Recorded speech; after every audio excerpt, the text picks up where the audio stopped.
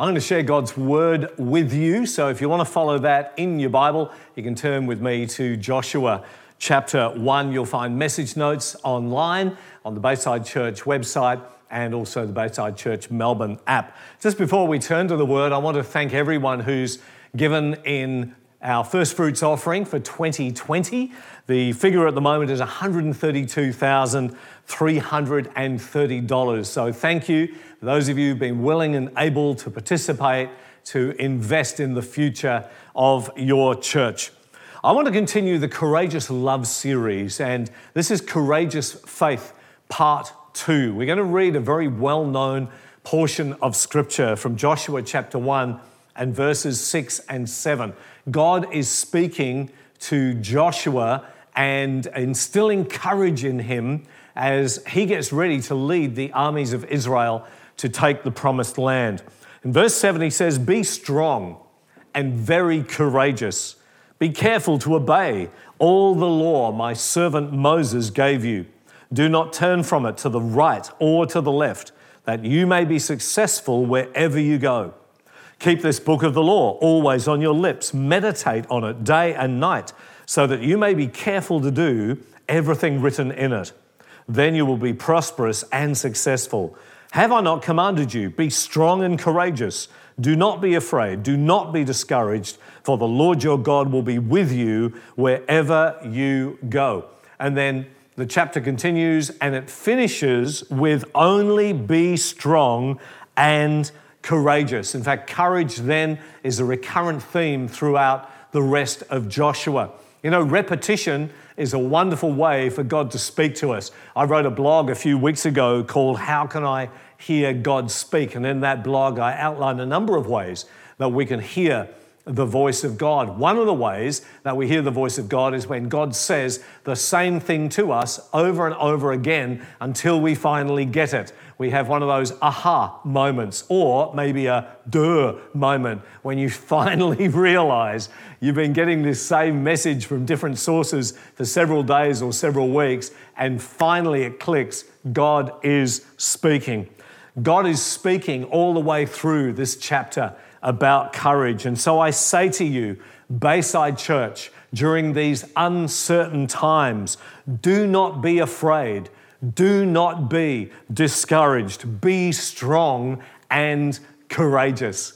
And I want to just unpack with you in the time that we have together today, 2 ways that we can develop courageous faith. Number 1, there has to be a reason for courage. As I mentioned a moment ago, Joshua was about to lead the people of Israel to take the promised land. They needed a reason to be strong and courageous. And so let me ask you some questions. What challenge or challenges are you facing right now? Have you prayed that God would take those things away? Have you wished that life could be more comfortable or easier or stress-free? Or are you rising up in courageous faith to meet your challenges and your difficulties head on? We need to have a reason to be courageous. If life was always easy, we wouldn't need courage.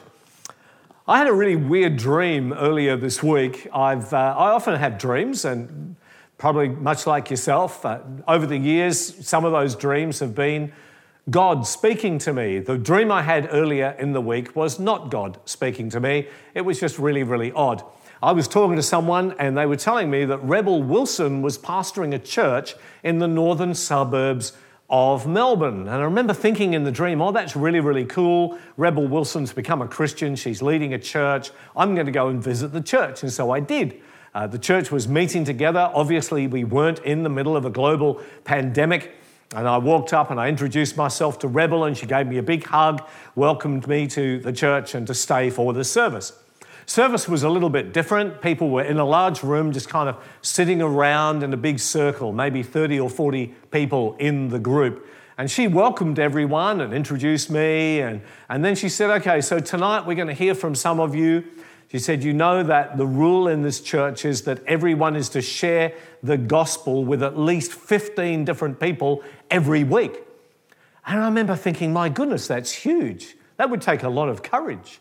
And I turned to her and I said, wow, that's a really big task. And she said, yep, if you want to be a member of this church, you have to sign that you're going to carry on with that and, preach the gospel to at least 15 different people every week. And I thought in my dream, in my head, I thought, that's probably why it's only a small church. And then I woke up and I thought, okay, I'm glad that's not real. And that would be a massive task and it would take a lot of courage. I would love it if every single one of God's people shared the gospel with one person every week. I think that would be a wonderful place to start. Whatever the case, there has to be a reason to have courage. When everything's easy, we don't need to be courageous. One of my favorite stories on this in the New Testament is Paul and his thorn in the flesh. We read the story in 2 Corinthians chapter 12. And Paul says 3 times, I pleaded with the Lord to take it away from me. Ever done that? I have. In fact, just recently, I found myself facing a couple of fairly difficult situations. And I did. In my prayer time, I was saying, God, could you just take these things away? And then I felt the Holy Spirit just kind of correct me on that and say, if I take it away, you have no reason to exercise courageous faith. And so I started to change my prayer from that moment on. Paul's thorn was the hardships and the persecutions that he faced as he preached the gospel and established churches in the then known world. He outlines all of those things in the previous chapter in 2 Corinthians chapter 11. He'd worked hard, and he'd often gone without food and without sleep. He'd been to prison 3 times. He'd been flogged with 40 lashes minus 1, 5 times. Can you imagine? 3 times beaten with rods, pelted with stones once, shipwrecked 3 times, in danger everywhere, been cold and naked and exposed to death again and again. How's your hard day looking compared to Paul's? And so Paul has had enough, and he's coming to God in prayer, and he pleads with the Lord 3 times. God, I've had enough. Take these things away from me. But God's word was different in answering the prayer than Paul imagined. And I'm sure we've all had that experience too. God basically says, no, I'm not taking those things away from you. But he says, my grace is sufficient for you, for my power is made perfect in weakness. And I love Paul's response. Therefore, I will boast all the more gladly about my weaknesses, so that Christ's power may rest on me. That is why, for Christ's sake, I delight in weaknesses, in insults, in hardships, in persecutions, in difficulties. For when I am weak, then I am strong. I haven't arrived on that one yet. How about you? I'm not at the place where I always delight in weaknesses, where I delight in insults. I hate it when someone insults me.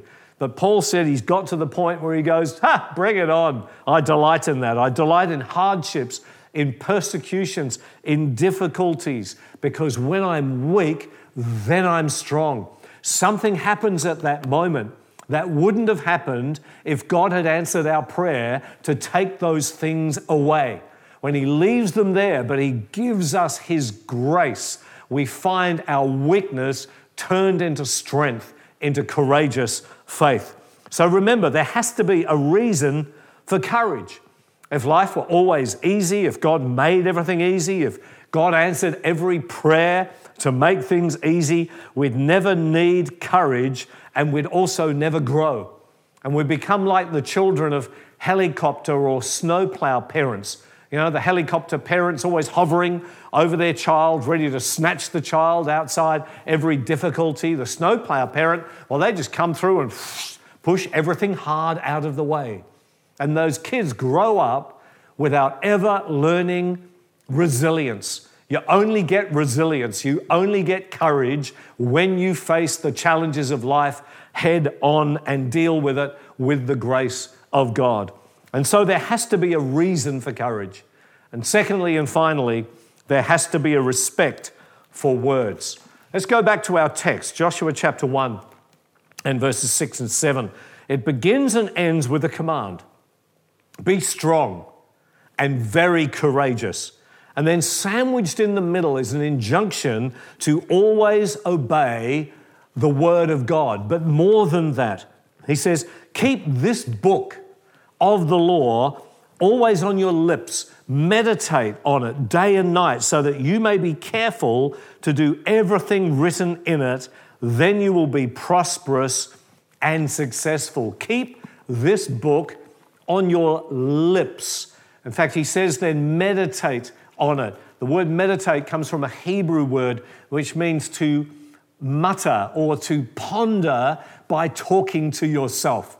So it's okay to talk to yourself. The good thing, of course, in this day and age, if you're in your car and you're talking, everyone that's driving past you thinks you're on the mobile phone. They don't know you're actually talking to yourself. And so you don't just read the Bible, you don't just study the Bible, but you get to know it so you can start to speak it out, because our words are powerful. So there must be a respect for words. God created right at the very beginning, Genesis chapter 1, God created by speaking. Let there be, and there was. Let there be, and there was. All the way through Genesis chapter 1. Words create worlds. So, what are you speaking out at the moment as you face your challenges, as you face your difficulties and hardships? What's coming out of your mouth as you're squeezed by the challenges of life? What about complaints or criticism or gossip or put-downs? Or are you speaking out words of encouragement, appreciation, and courageous faith? Jesus said, out of the overflow of the heart, the mouth speaks. You know what is in someone else's heart, and you know what's in your own heart when you're squeezed by what words come out of your mouth.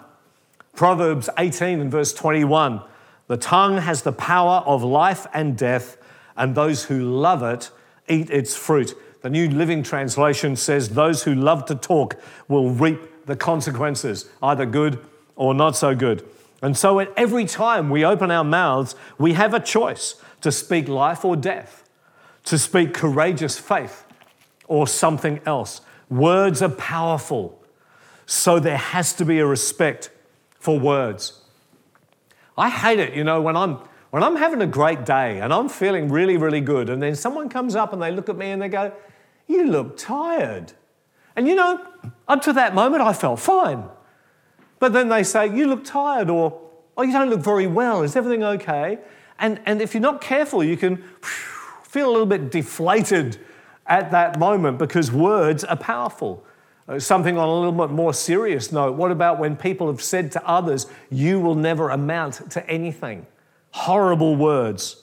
Many years ago, evangelist Bill Glass asked a group of 1,000 prison inmates this question: how many of you had parents who told you that one day you would end up in prison? Almost every one of those prisoners raised their hands. Negative, untrue, and critical words discourage us. The prefix dis means to have a reversing force on a word. We want to have courage, but when negative words are spoken, a reversing force happens on our courage. It discourages us.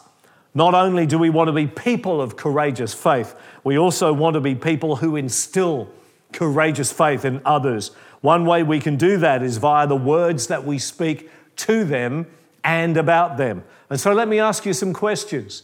What are you saying right now to your family and to your friends? What are you saying to your spouse? What are you saying to your employer or to your employees or your workmates? What are you saying to and about your pastor or your church leader? What are you saying to your parents or to your children? And what are you saying to yourself?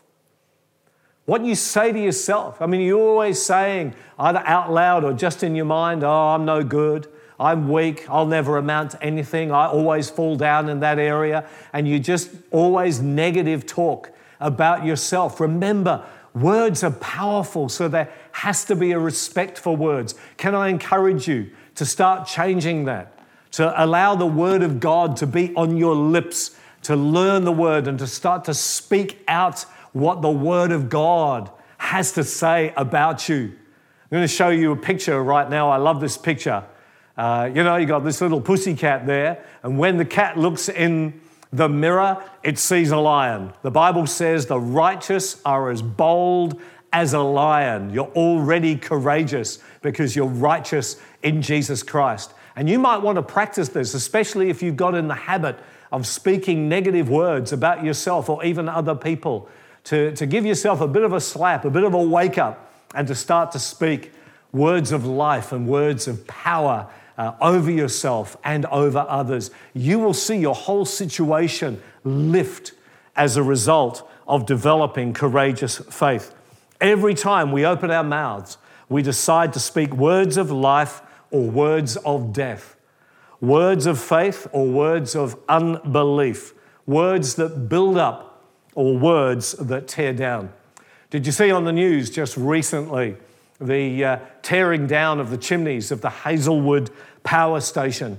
You know, that power station took about 7 years to build. The building started in 1964. They finished building it in 1971. Those chimneys would have taken over a year or maybe 2 years to erect. And yet, just a few weeks ago, some dynamite was planted near each of those chimneys. The button was pushed, and in 20 seconds, the whole lot was demolished. You know, it took a lot of skill and a lot of time to build up, but it takes no skill and it takes hardly any time at all to tear down. Can I encourage you, people of God, Bayside Church, to build courageous faith in your life? There has to be a reason for courage, and there has to be a respect for words. Now, if you want to go a little bit deeper in this message, on your message notes, you'll find right at the end, there are 10 questions, discussion questions. You can bring those into your Connect groups, or you can just look at them yourself, or maybe with one or two other people, and go a little bit deeper in this message.